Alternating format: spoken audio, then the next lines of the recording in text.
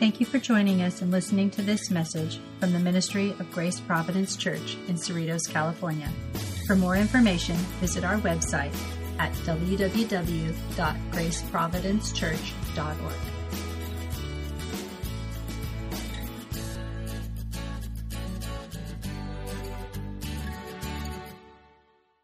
Let's turn to Mark chapter 3. This is a short reading this morning, and I thought we needed a sermon just on this text. Some of you might have questions about this, the unpardonable sin, as it's been called. Verses 28 to 30.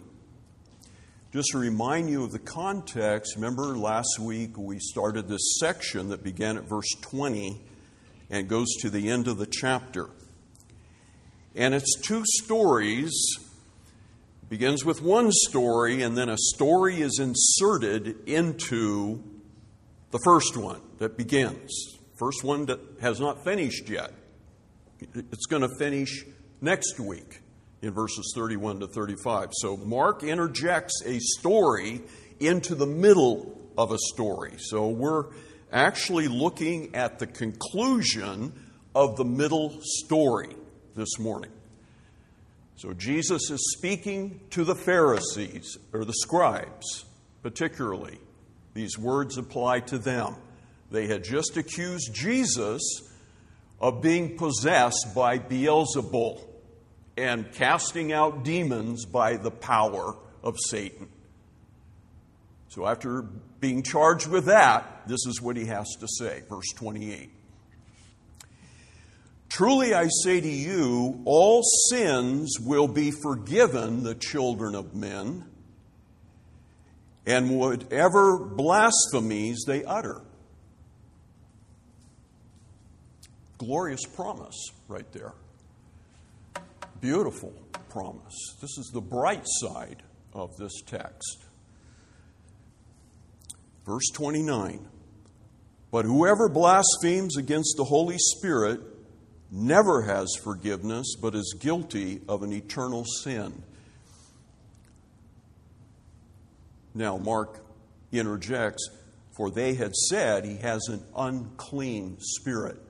So you can see why Jesus said this and what prompted it. So we want to look at this morning. These are the words of Jesus, so they're very, very important. It's important to understand this section of Scripture, to appreciate what it says. It's his conclusion to the inserted story. So first of all, I just want you to note how Jesus introduces this saying. It's the beginning of verse 28. It begins with amen, actually, in the original. The Greek word is amen. John's gospel has Jesus saying 25 times, amen, amen, and then follows a very profound and important statement. That's in the Gospel of John. Mark has Jesus saying just amen here, one time. You know, usually amen comes at the end of what somebody says.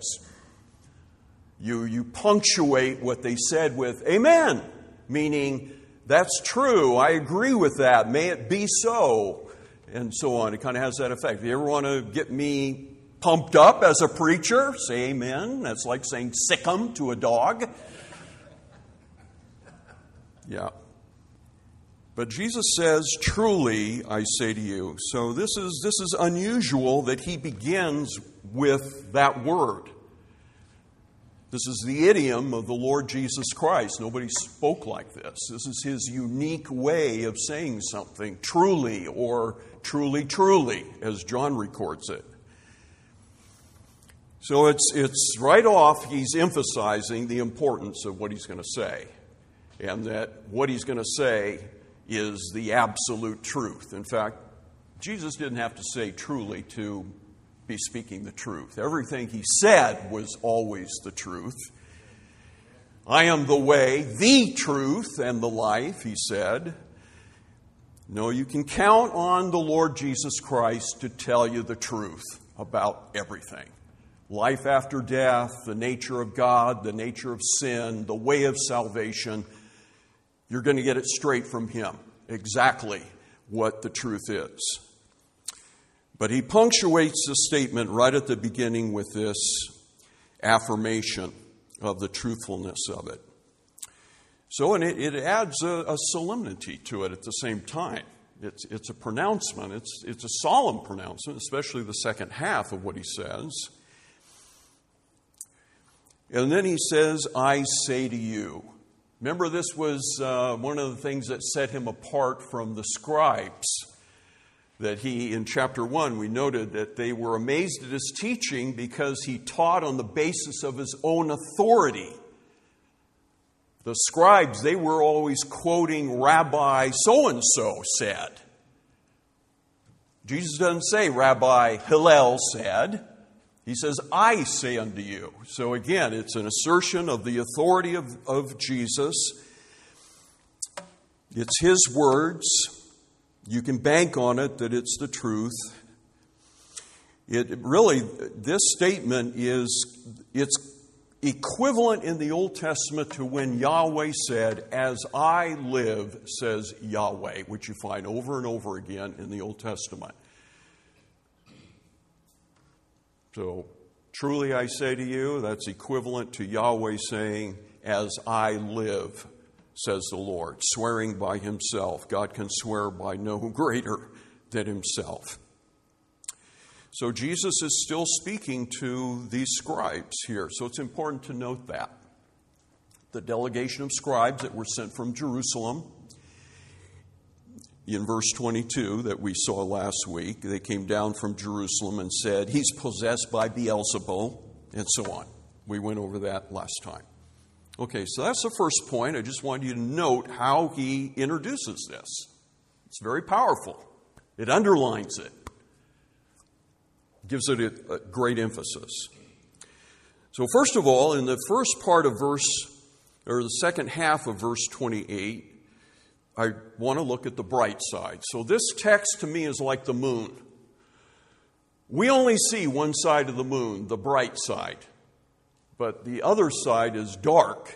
There's a bright side to the moon and a dark side. And this text of Scripture is like that. These are two sides of the moon. And I want you to note the bright, beautiful side to begin with. The first thing that Jesus says.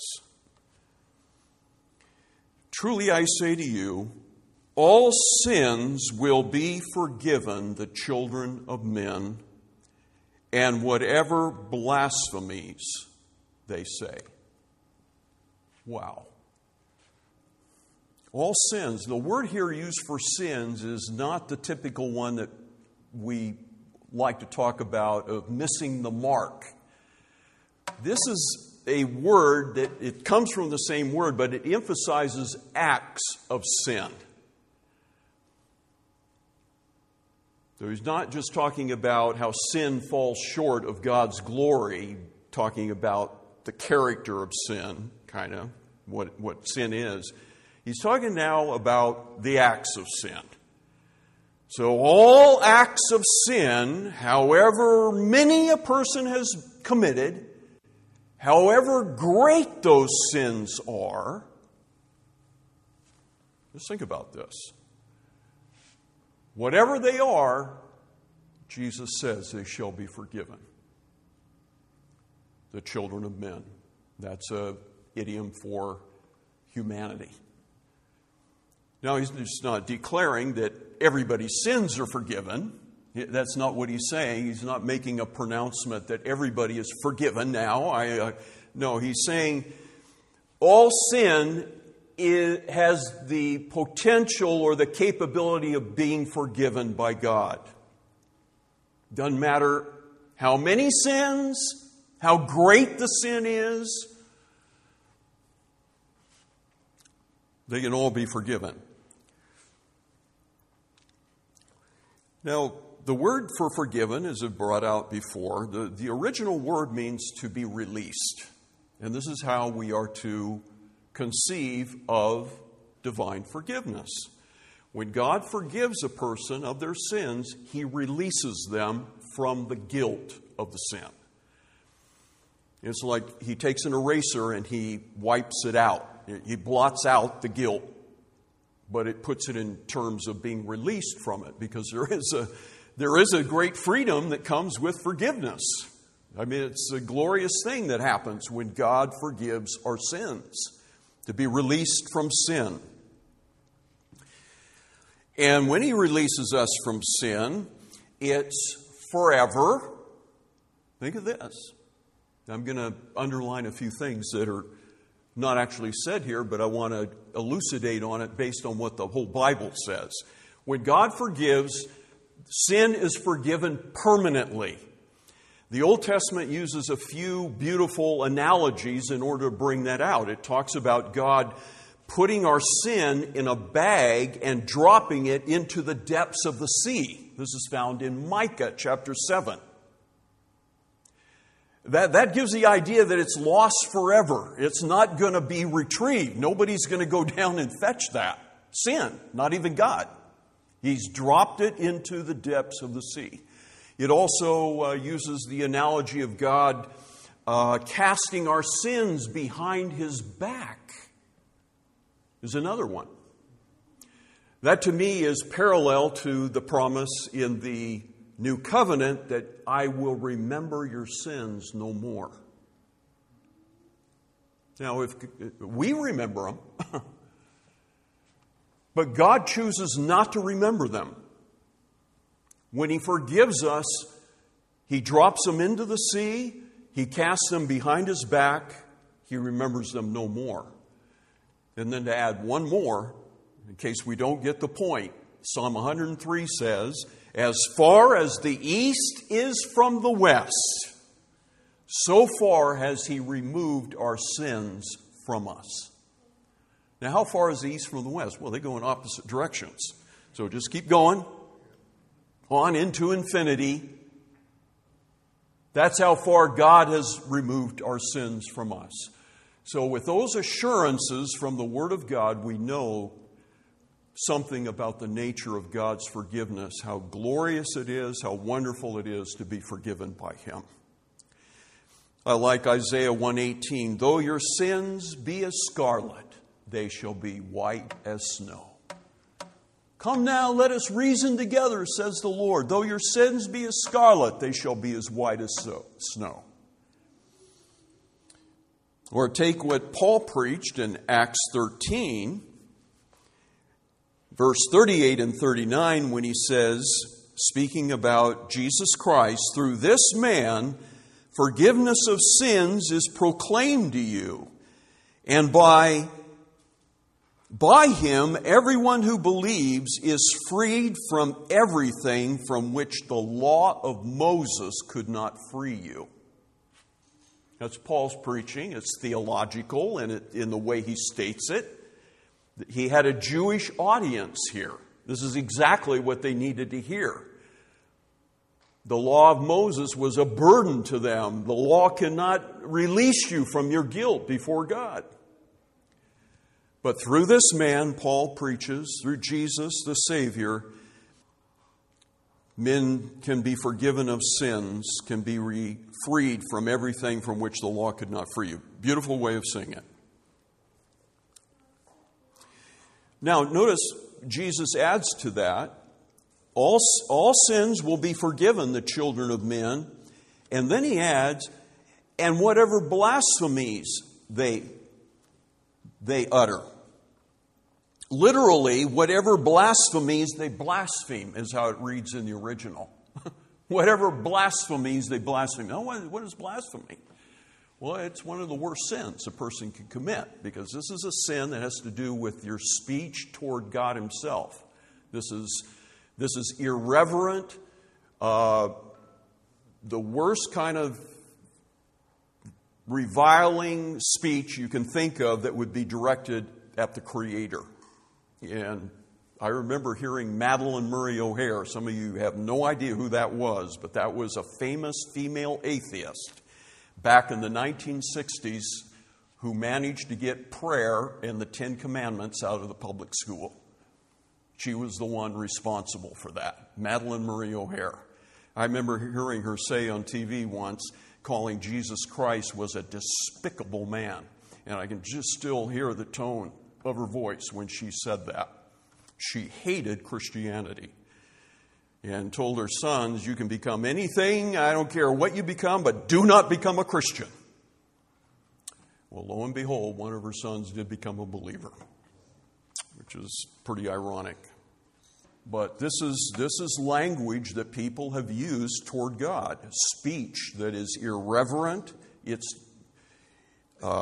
just the most terrible kind of speech. It expresses contempt for God. So even sin on that level, Jesus says it can be forgiven. That's amazing, isn't it? That is what God is willing to forgive. The Apostle Paul was an example of that. He was a blasphemer. Do you know that? Saul of Tarsus was a blasphemer. Though he was a Pharisee, he persecuted the church. But he says in his letter to Timothy, 1 Timothy chapter 1, he said, I thank Christ Jesus my Lord who counted me worthy, putting me into the ministry. He never got over the fact that he was called to serve Jesus Christ. He never got over it. He was always amazed by it. First thing he says, for I was formerly a blasphemer and a persecutor of the church, but I obtained mercy. And then he goes on to say, this is a saying worthy of everyone's acceptance, that Christ Jesus came into the world to save sinners, of whom I am chief. Those are the words of the Apostle Paul. The Apostle Paul was forgiven of his blasphemy. So this is a sin that can be forgiven. Jesus was blasphemed on the cross. He was reviled and mocked and blasphemed. His very first utterance from the cross, the first saying, there's 7 sayings of Jesus from the cross. The first one was, Father, forgive them, for they know not what they do. No, there was forgiveness for the blasphemers. It's important to understand the nature of forgiveness, that we might enter into the experience of God's forgiveness. Of course, it's not going to mean much to a person, this promise, if they don't realize that they're a sinner. You're only going to appreciate this if you see yourself as a sinner before God. Now let's go to the second half of this passage. This is the dark side now. Jesus warns against committing the one sin that's unforgivable. Verse 29, but whoever blasphemes against the Holy Spirit never has forgiveness, and so on. So Jesus has assured us that all sins are capable of being forgiven, with just one exception. And he names it here, the blasphemy of the Holy Spirit. So it's important to understand who he said this to. I already mentioned that. He said it to the scribes. Again, who were the scribes? Well, they were part of the very important religious leadership in Israel. They were the experts in the law of God. These were the men who were trained in legal matters with respect to God's law. They explained the law to people. They were guardians of the law. They were zealous for the law.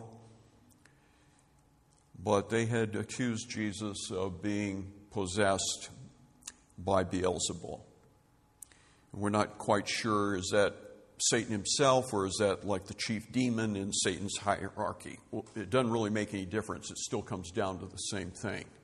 They were charging him with being evil, casting out demons by demonic power, essentially.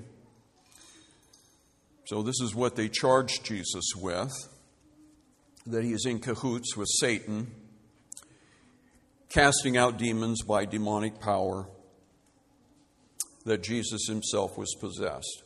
So this was really a serious misjudgment on their part. Just think of this. How did Jesus cast out demons? Well, we know how he did it. He did it by divine power, particularly the power of the Holy Spirit. When the Holy Spirit came on him in the form of a dove at his baptism was the beginning of his public ministry. So as he was going to enter into public service, preaching and healing and so on, the Spirit of God came on him to show that he was anointed with the Spirit. He was going to be empowered by the Spirit in his works. But they said he had an unclean spirit. He had a filthy spirit, is what it means. This was a complete perversion of spirit here in them. That they judged the light of Jesus as being dark. They called good evil. This is what Paul defines in Romans chapter 1 as a reprobate mind. This is the ultimate judgment that can come on an individual, to be given over to a reprobate mind.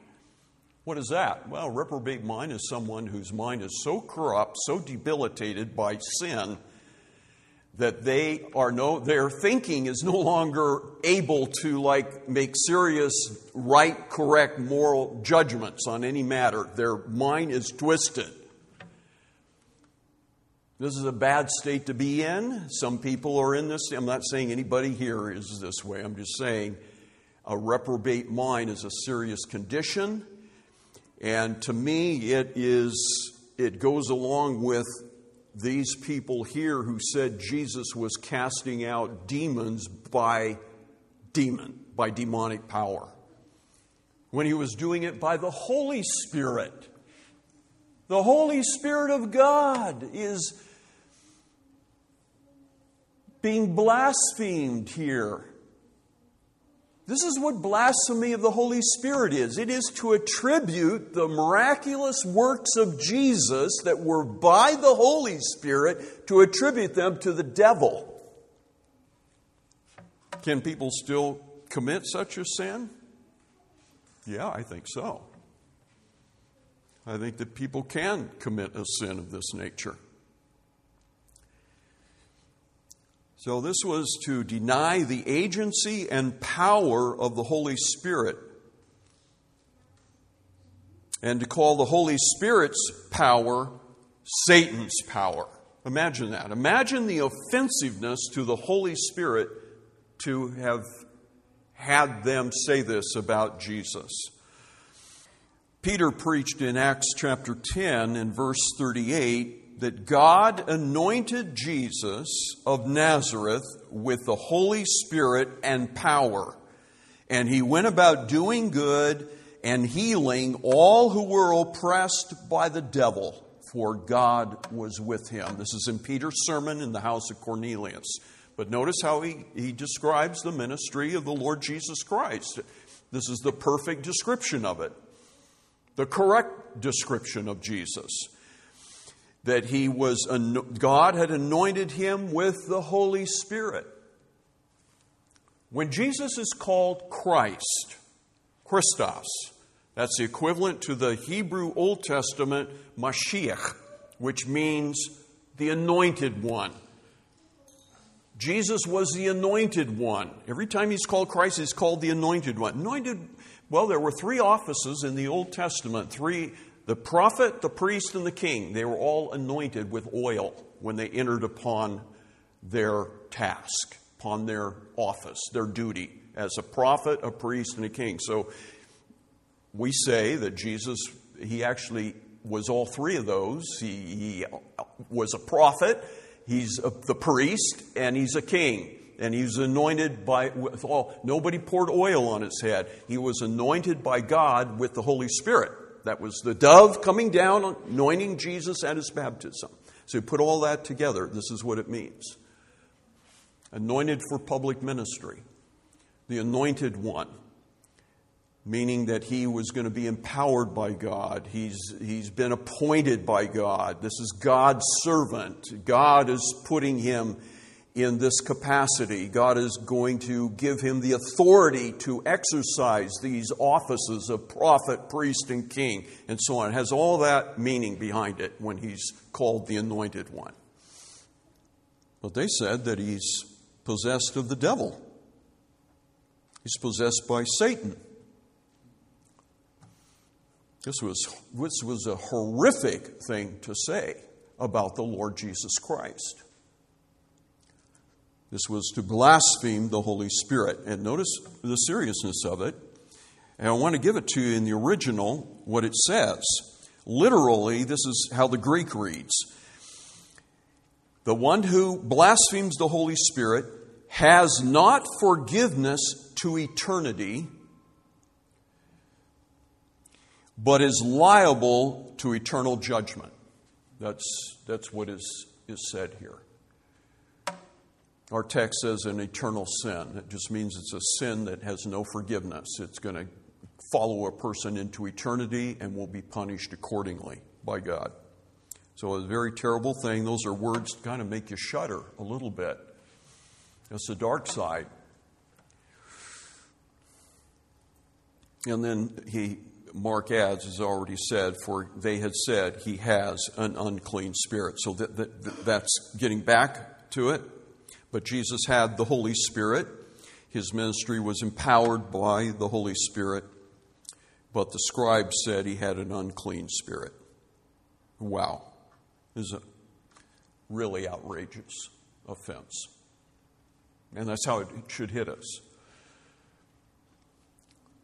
Now, a question that comes up in going through this passage is, well, did they actually commit this sin, or is Jesus warning them of the possibility that they better be careful? Nobody has an answer to that, and I can't answer it. The Bible leaves it open. We don't know. They could have crossed that line. Or maybe Jesus was warning them, watch out. Be careful what you say. So there's not even a point in trying to address that. But we can say, at the very least, it's a warning. There's a dark side to it. Now, I can say this with 100% certainty, that if a person is worried about having done this, that shows you have not committed the unpardonable sin right there. A fear, a worry, or anxiety about it shows don't have that worry or anxiety. You have not committed that sin. A person who has committed this sin does not care. They could care less about what I'm saying this morning. Seriously. So just that fact that if a person is worried, I did something really bad, or something I said years ago, it's just coming back to me now, what I said. Oh, I wonder if I'd done this. No, don't worry about it. You haven't committed this sin. Focus on the first part. All kinds of sins, even blasphemies, will be forgiven. Men, dwell there. Just camp out there. That's why Jesus gives us that to begin with. He begins with a beautiful thing to put people at ease, but he needed to have this serious warning afterwards.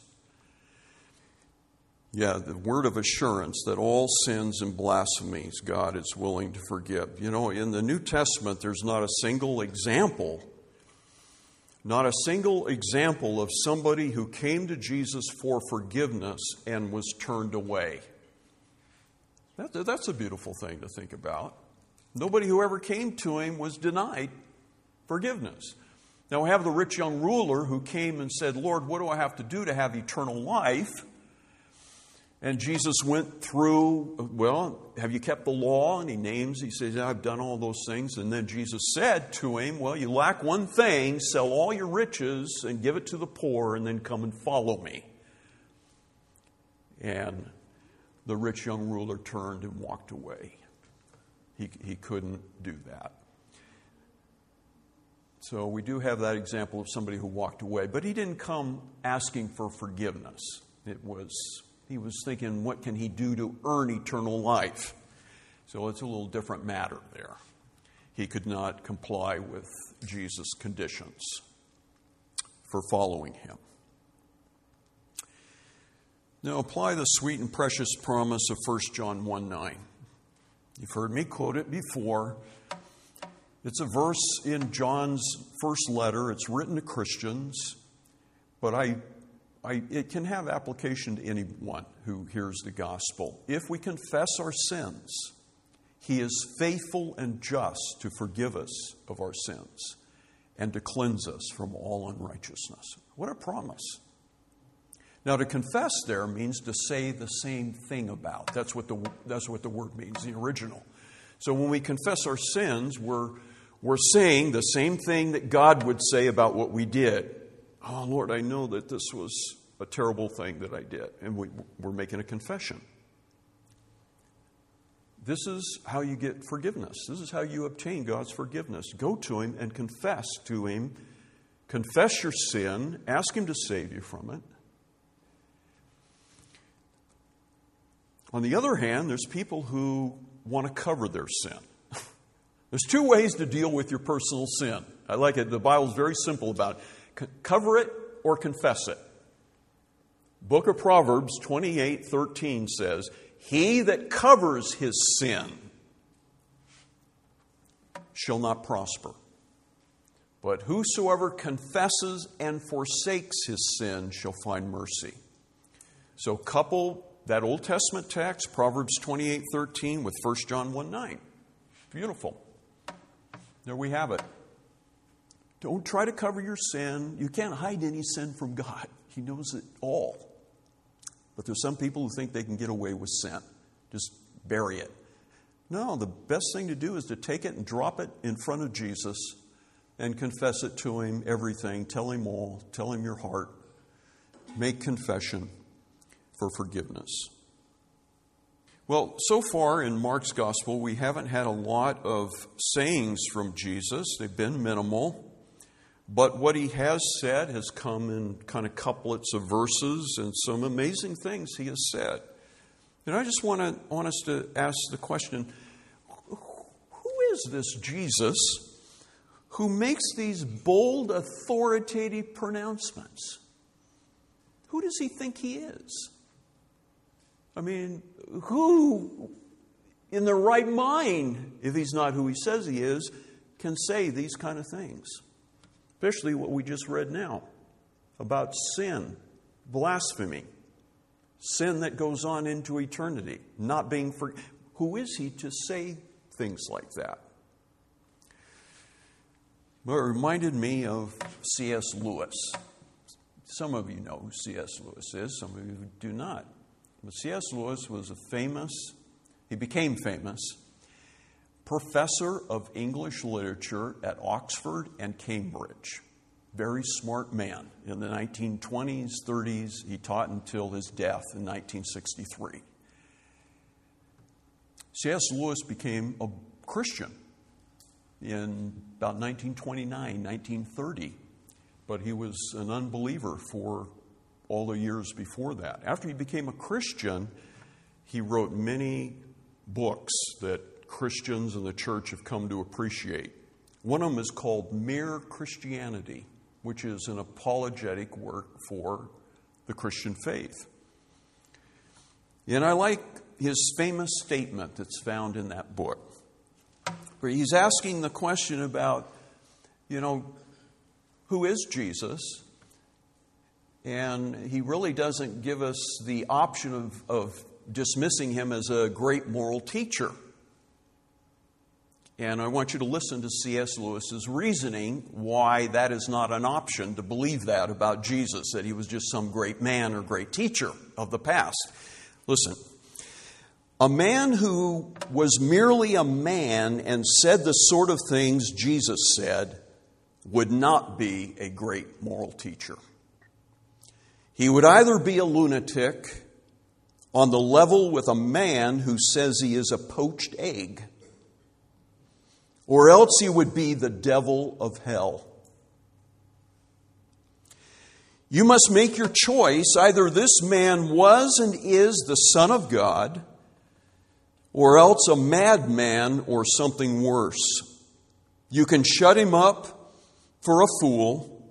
You can spit at him and kill him as a demon, or you can fall at his feet and call him Lord and God. But let us not come with any patronizing nonsense about his being a great human teacher. He has not left that open to us. He did not intend to. What a statement. So true. Who was the Lord Jesus Christ to say what he said here in our text today? Thank you for joining us and listening to this message from the Ministry of Grace Providence Church in Cerritos, California. For more information, visit our website at www.graceprovidencechurch.org.